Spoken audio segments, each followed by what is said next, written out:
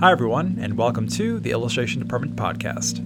My name is Giuseppe Castellano. In this podcast, I talk to folks in illustration, graphic design, publishing, animation, and other creative fields about their beginnings, their successes, and the bumps and bruises they've experienced along the way. In this episode, my guest is Ren Renwick, CEO of the Association of Illustrators. Illustrators are small businesses. They negotiate with clients, market services, manage invoices, and more. It's challenging, so it's good to know that folks like Ren are here to help. Among other topics, Ren and I talk about how illustrators can gain, or in some cases, reclaim, good mental health. We discuss how illustrators can confidently navigate the business end of illustration, and Ren explains why now is the moment for visual creators. I hope you enjoy our conversation.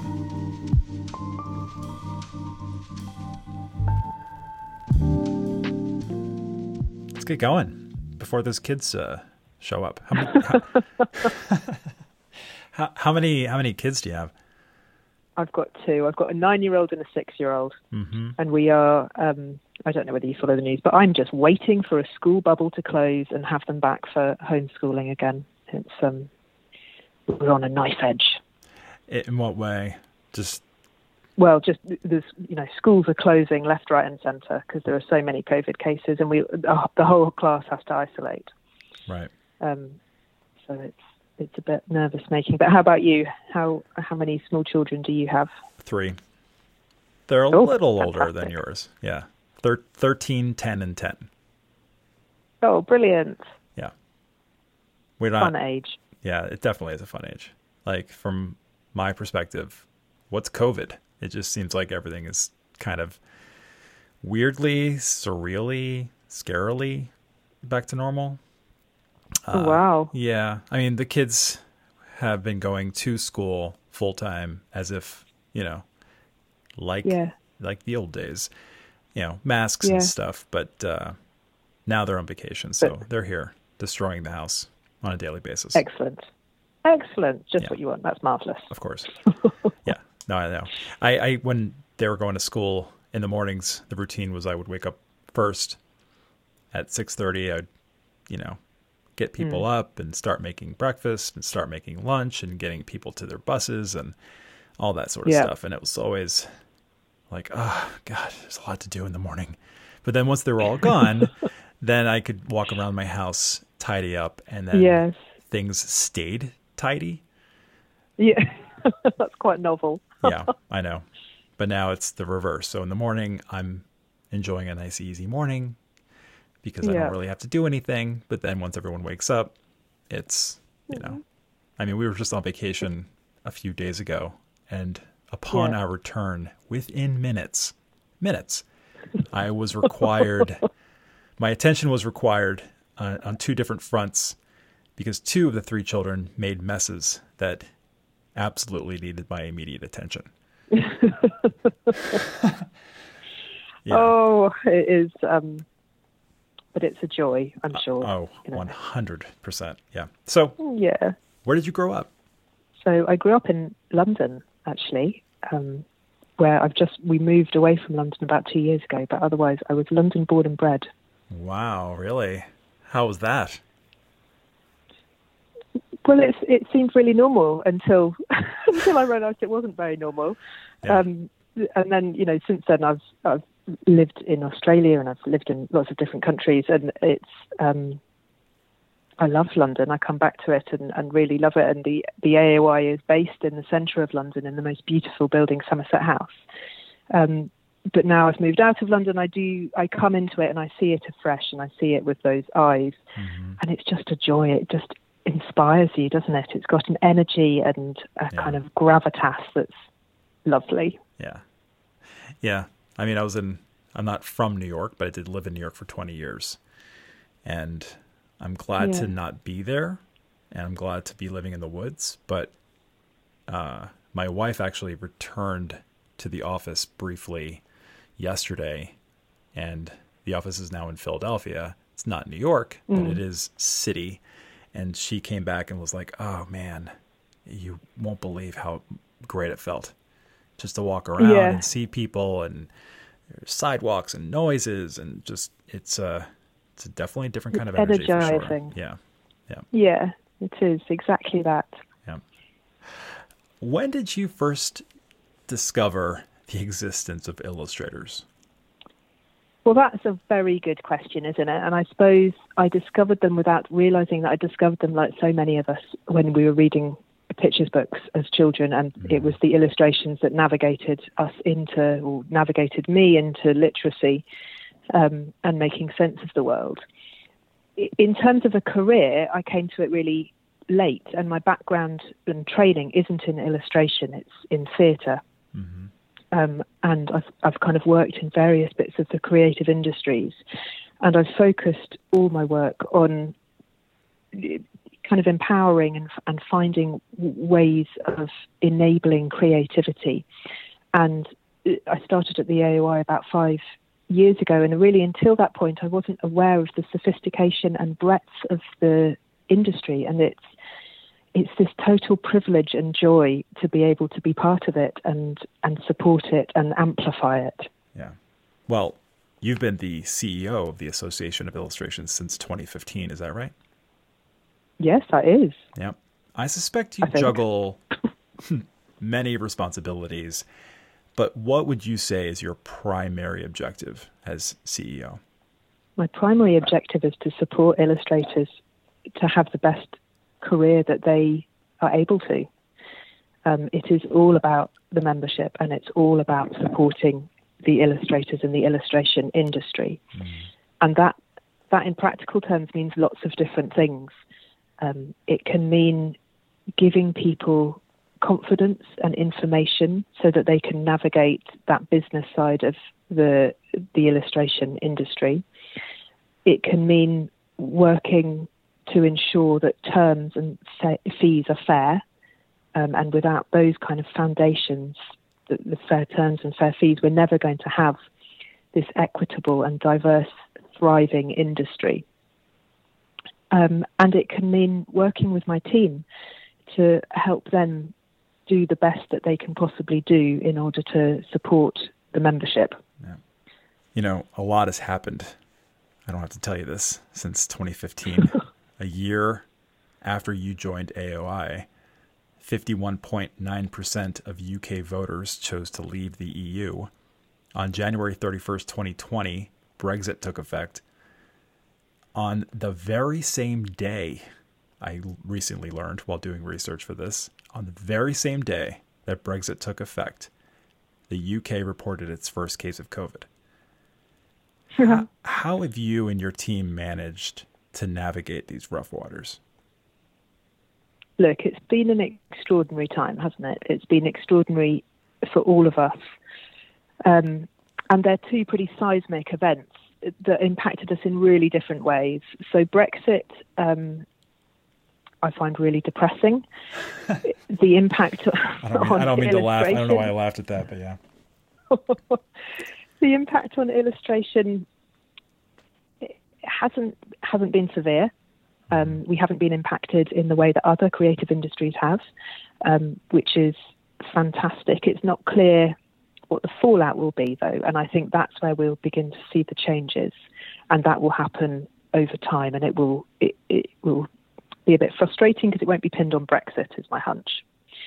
The pandemic was very different, and again, there's kind of two ways of looking at it. The first was looking after my team, and we had to, in the space of a week, really, because our government's very bad at making swift decisions, as you'll remember from the beginning of the pandemic. Mm-hmm. We had to pivot to working at home and setting up a home working network, and also looking after staff who were sick and looking after the well-being of the staff. It was, for us all, of course, an incredibly anxious making time, with a huge conflation of your personal and your professional life, which I found really hard, because suddenly I was a mum and a CEO and a wife, and trying to get the laundry out of the washing machine and find some food to feed people all in one go. And it was all mixed up together. Yeah. But after a while that became it became very humanizing, along with that fact that you kept on having meetings with people in their bedroom. It was very odd. Suddenly you would, gone was the coffee shop and you were suddenly doing Zoom meetings in their home.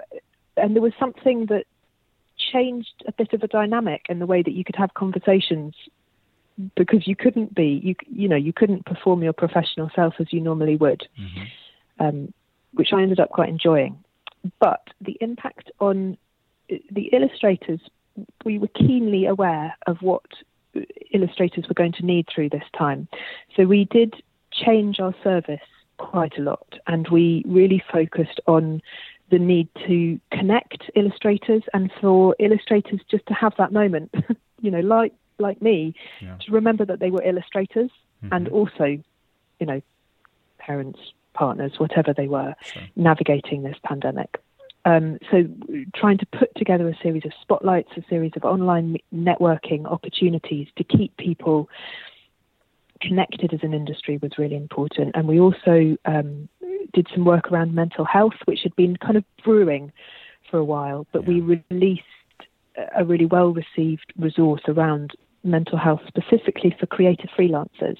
There's a lot of resources and advice, but none of it is targeted for creative freelancers, and there's a very specific area that needs to be addressed, which our resource does, and we made that freely available. We pulled together, again, all the bonkers information about COVID into one place that people could trust and go to and begin to navigate what they needed to.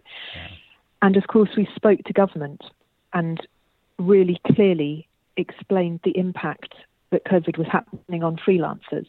Now, in the UK, the government's response was okay. It was something. They responded, but they didn't respond successfully.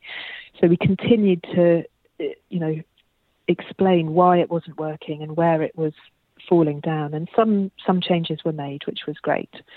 But that sense of creating a network, but also amplifying the voice of our community is really important, and was really important through COVID. Yeah, speaking of squishing your personal and professional lives, I just have so many memories of me sitting at a dining room table chatting with an illustrator.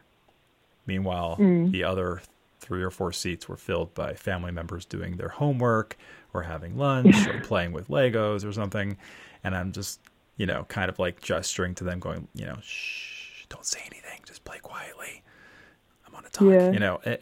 It was, heck, just today, I held in one hand a pair of dirty socks and on the other hand, my phone. And I was checking emails for work. And I went to the washing machine and I threw my phone in the washing machine, not the socks. So, yeah, it's been a heck of a time. When you announced the overall winners of the World Illustration Awards for 2020, you said that illustrators are, quote, COVID secure, which I found made me smile. I like it. It's part of that was a kind of joke. Yeah. But it's like it's one part. It's one part of illustration that I absolutely find so inspiring. The resilience and adaptability of illustrators. I think that's something that to be acknowledged, championed. Illustrators, I think, are more resilient than they give themselves credit for. I think you're absolutely right. And it's brilliant to articulate that. We sort of joked about illustration being COVID secure because it filled a gap that photography couldn't do, right. And production couldn't do. And animation and illustration were able to step into those gaps during that extraordinary time at the beginning when people weren't quite sure what to do. Yeah. And it created opportunities, which was fantastic. And you're right, there's an extraordinary resilience and for illustrators and a creativity in being able to inherently navigate and illustrate the world around them. I think gives a generosity and I can't find the right words, a generosity and a kind of energy to navigating a really difficult time. This episode is sponsored by Skillshare. Skillshare is offering listeners of the Illustration Department podcast a free trial of premium membership. if you're going to take one online class, let it be with the ID. If you're going to take 2 online classes, take one with Skillshare. They offer fascinating classes on topics including productivity, freelancing and entrepreneurship, creative writing, and more. Members of the illustration department know that I do not like the word perfect. It is a word that does not serve us as artists. Let us agree to replace perfect with progress. So, practice makes progress. Whatever goal you have in mind, advancing toward it is achievable with short lessons, hands-on projects, and classes you can fit within your schedule. Explore your creativity at Skillshare.com/ID, where you will get a free trial of premium membership. That's 1 month free at Skillshare.com/ID. Now back to my conversation with Ren Renwick.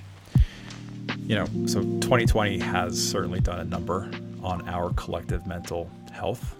And you wrote a piece about the connection between mental health and freelancing.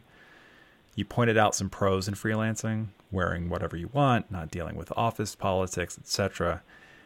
But you also say, and I quote, "There will be days where you literally talk to no one.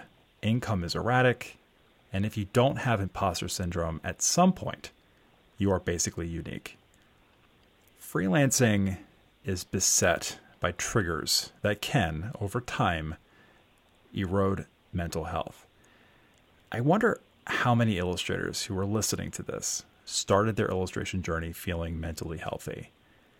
Maybe mental illness wasn't ever on their radar, but now, sometime later, they experience ongoing anxiety, depression, dissociative behavior, self-harm, and so on. Why is this an important issue for you specifically? How can illustrators maintain, or in some cases, reclaim good mental health?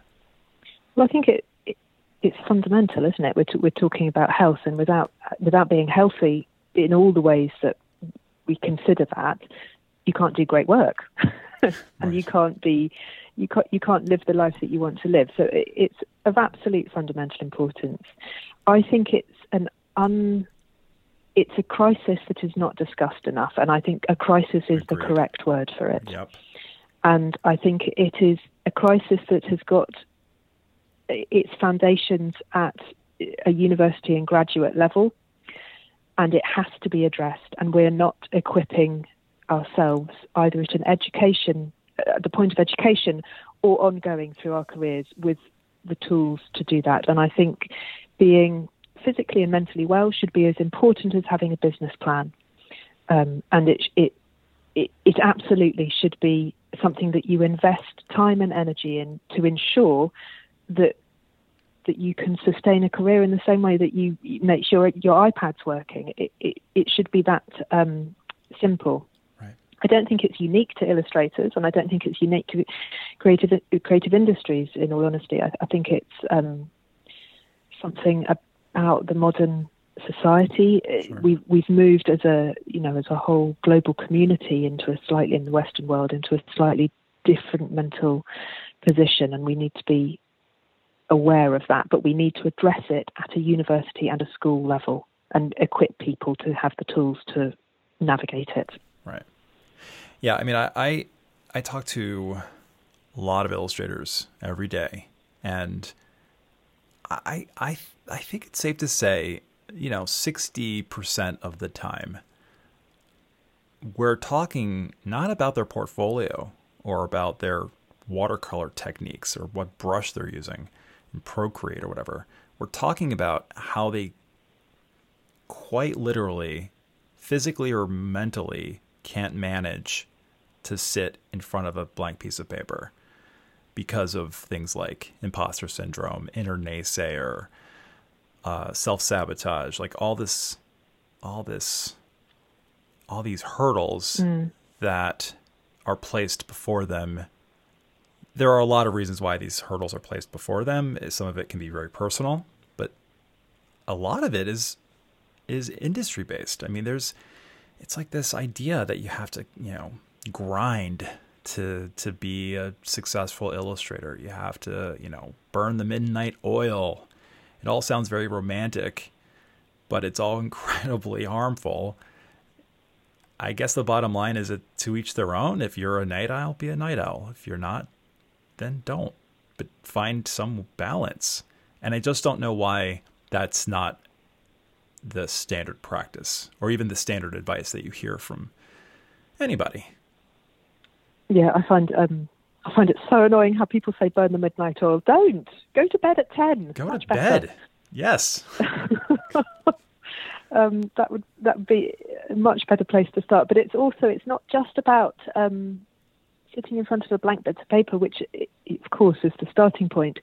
It's about having a confidence in negotiation and managing your small business. As an illustrator, you are a small business, and you should be able to negotiate each commission that comes forward confidently. And I'm sure not always get exactly what you want, but you must have that confidence in yourself and your business to be able to do that. And we don't see that enough. We've just scheduled some events which focus exactly on that, on kind of recognizing what's holding you back inside and confidence, because it is that I think is what every illustrator could be able to inject into themselves, and it would be marvelous. Oh, tremendous. I mean, it's like an unforced error or something in tennis. They just do it to themselves without any prompting or anything. You'll hear them say, well, I'm not very good at that, or I don't do that well, or they're just, they've convinced themselves that it's normal to live a life creatively that includes a great deal of friction, and that friction is the norm. And I just don't know if that's true, and I don't like to believe that it is. No. There's one point that you brought up about illustration being there for centuries, and it has, of course. That it's almost one of the most important, rawest, oldest careers, if you like. Yeah. But actually, it hasn't, because it has changed so dramatically in the recent past with the rise of social media. True. And it has absolutely shifted the landscape of how an illustrator runs their business. And that, again, shouldn't just be taken for granted. It shouldn't just be something that everyone takes in their stride. The landscape has fundamentally changed. I think there's also the changing role of illustration, not just on the business side about how you get work. There used to be a couple of books, actual physical books that you had to open and hold with your hands. I don't know what you're talking about. Yeah, I know, it's crazy. Yeah. That were sent to commissioners. Right. And now, of course, it's a plethora of online, and the market is so noisy. Finding your way of navigating that is a real skill. Let's bring the focus to the money part of being a small business. Whose fault is it that illustration fees have stagnated for the past 20, 30, 40 years? Illustrators who accept low fees, or commissioners, art buyers, corporations who are actively keeping those fees low? I don't think I can answer that question, but what I can say is I can't answer it directly. What we see over and over again is that when illustrators who work for free devalue their own work, illustrators who lose some jobs because they're not prepared to work for free thrive. And I think that's a really important thing to bear in mind. We've run a campaign called Price It Right. And the kind of basis of Price It Right was that you always quote for a job. So if a company comes to you and says, I've got £1,000 and I would like this license, please, then you can go back to them and say, well, that's really fantastic, and I really love the look of doing this. For that license, it would in fact be £3,000. So here is my invoice for £3,000. But in this extraordinary situation, I have chosen to donate £2,000 worth of my time and my skill to meet your budget of £1,000. And that's really important. It's putting the illustrator in control. And it might be, of course, that they don't want to do that. But it also means that the commissioner has an invoice that they look back on and say, oh, how much did I pay for that that job that I did for that illustrator. It was brilliant. Oh, I paid £1,000. Oh, no, wait, I got this extraordinary discount. Gosh, it was actually a much higher price. Now, without that, you carry on eroding the fees down from the £1,000 mark, whereas actually the value was far higher. So if an illustrator can be very clear about what the value of a job is, but then what the financial transaction is, if that is different, and it obviously shouldn't be different, you should be paid for the value of the job, but in some circumstances, you might want to do something at a reduced rate or pro bono, which is your choice. But you must have that paper trail of the actual value so that that kind of the perception isn't eroded. That's pretty brilliant. I don't think I've ever had an illustrator submit an invoice to me when I was an art director for almost 20 years that said something to that effect. And I don't even know, I need time to reflect on how I would react to that. I think, wow, that's really interesting. Yeah, I mean, the pricing thing, this is my perspective. It's my very limited view, but I do tend to see illustrators getting blamed for the fact that fees are so low, not the people who are paying the illustrators. I just think the responsibility is disproportionate. Illustrators are being tasked to do what you're just saying. And other, here are the negotiation tactics. I share negotiation tactics with illustrators all the time. But, shouldn't that responsibility be more than 51% of it sit on the shoulders of corporations and art buyers and art directors, agents, those who have a bit more pull? Yeah, I think you're saying something really important, and what you're saying speaks to the point that without fair fees and fair terms, we will not have a diverse and equitable industry. And that means, in real terms, we won't get the talent that sells products. Mm-hmm.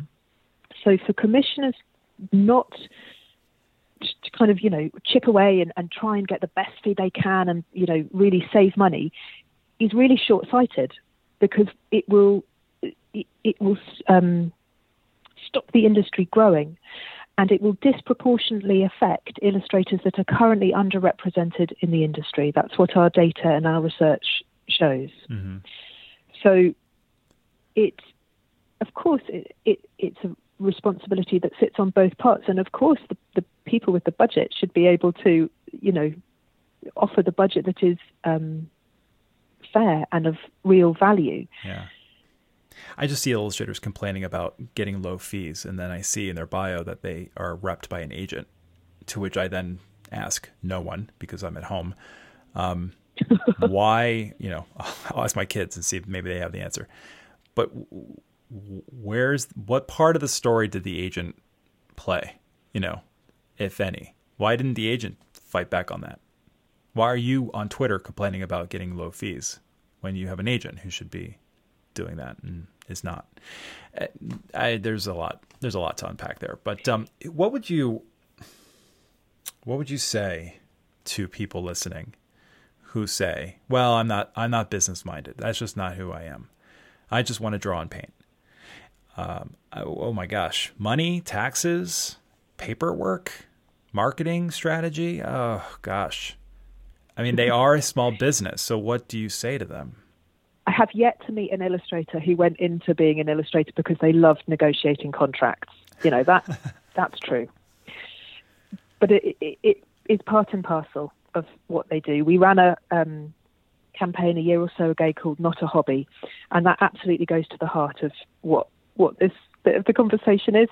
It's not a hobby. It is a career, and it's running a business. And it's not something to be scared of, because it's not rocket science running a business. A little bit every day is what you need to do, and I think that makes it really manageable. Yep. Obviously, we've got lots of resources at the AOI, and there are lots of other organisations with great resources as well.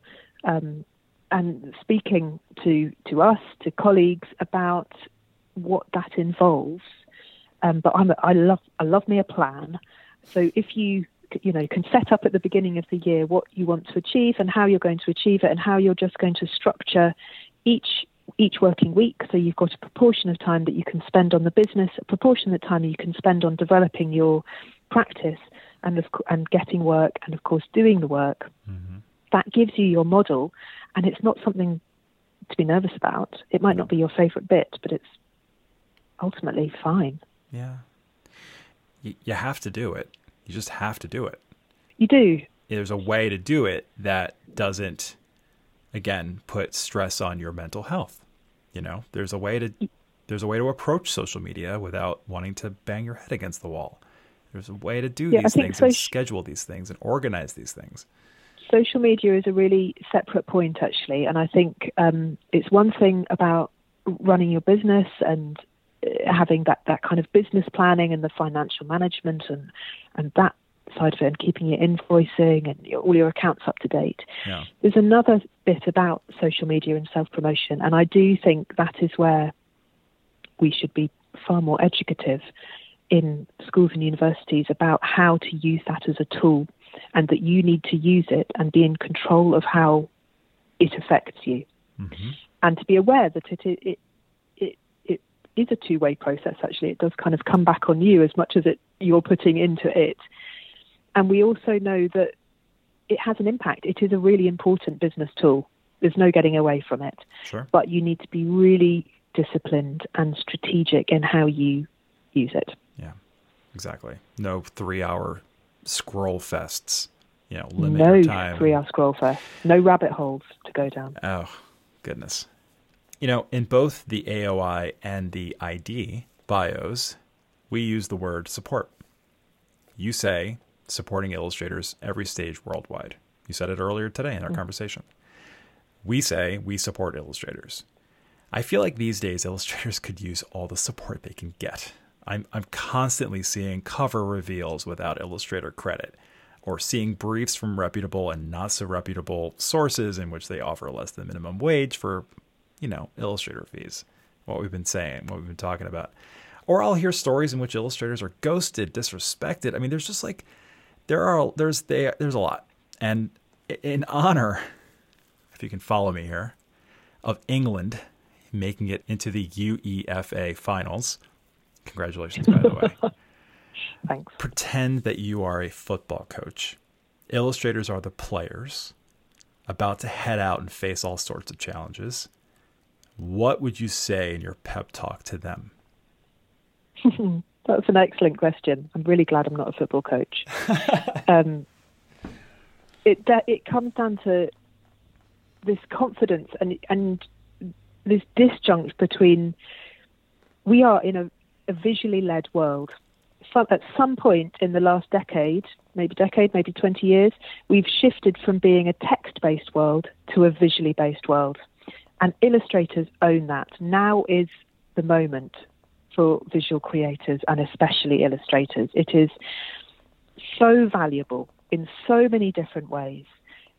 Illustrators have this extraordinary breadth that they can move from moving image, GIFs, animation, editorial, advertising. It's just got this rich range of opportunity, and it is there for the taking, I think, and it's there to take us as societies forward.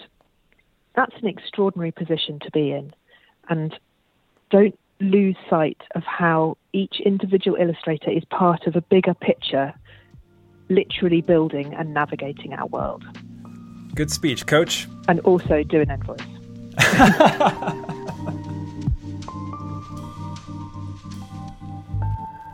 To learn more about Ren and the AOI, visit theaoi.com. If you enjoyed our conversation, please share it with your friends, subscribe to the podcast, and provide a positive rating and review. Become a patron by visiting patreon.com/illustrationdept. In return, you'll receive our soft enamel pin, a reusable discount code for 10% off, and access to patron-only episodes we're calling Extra Credit. This podcast is produced by the Illustration Department, a global leader in online education for illustrators. Visit us at illustrationdept.com For class offerings, testimonials, the Alumni Showcase, the podcast show notes, our forum, the bookshop, and more. Thank you so much for listening. Until next time.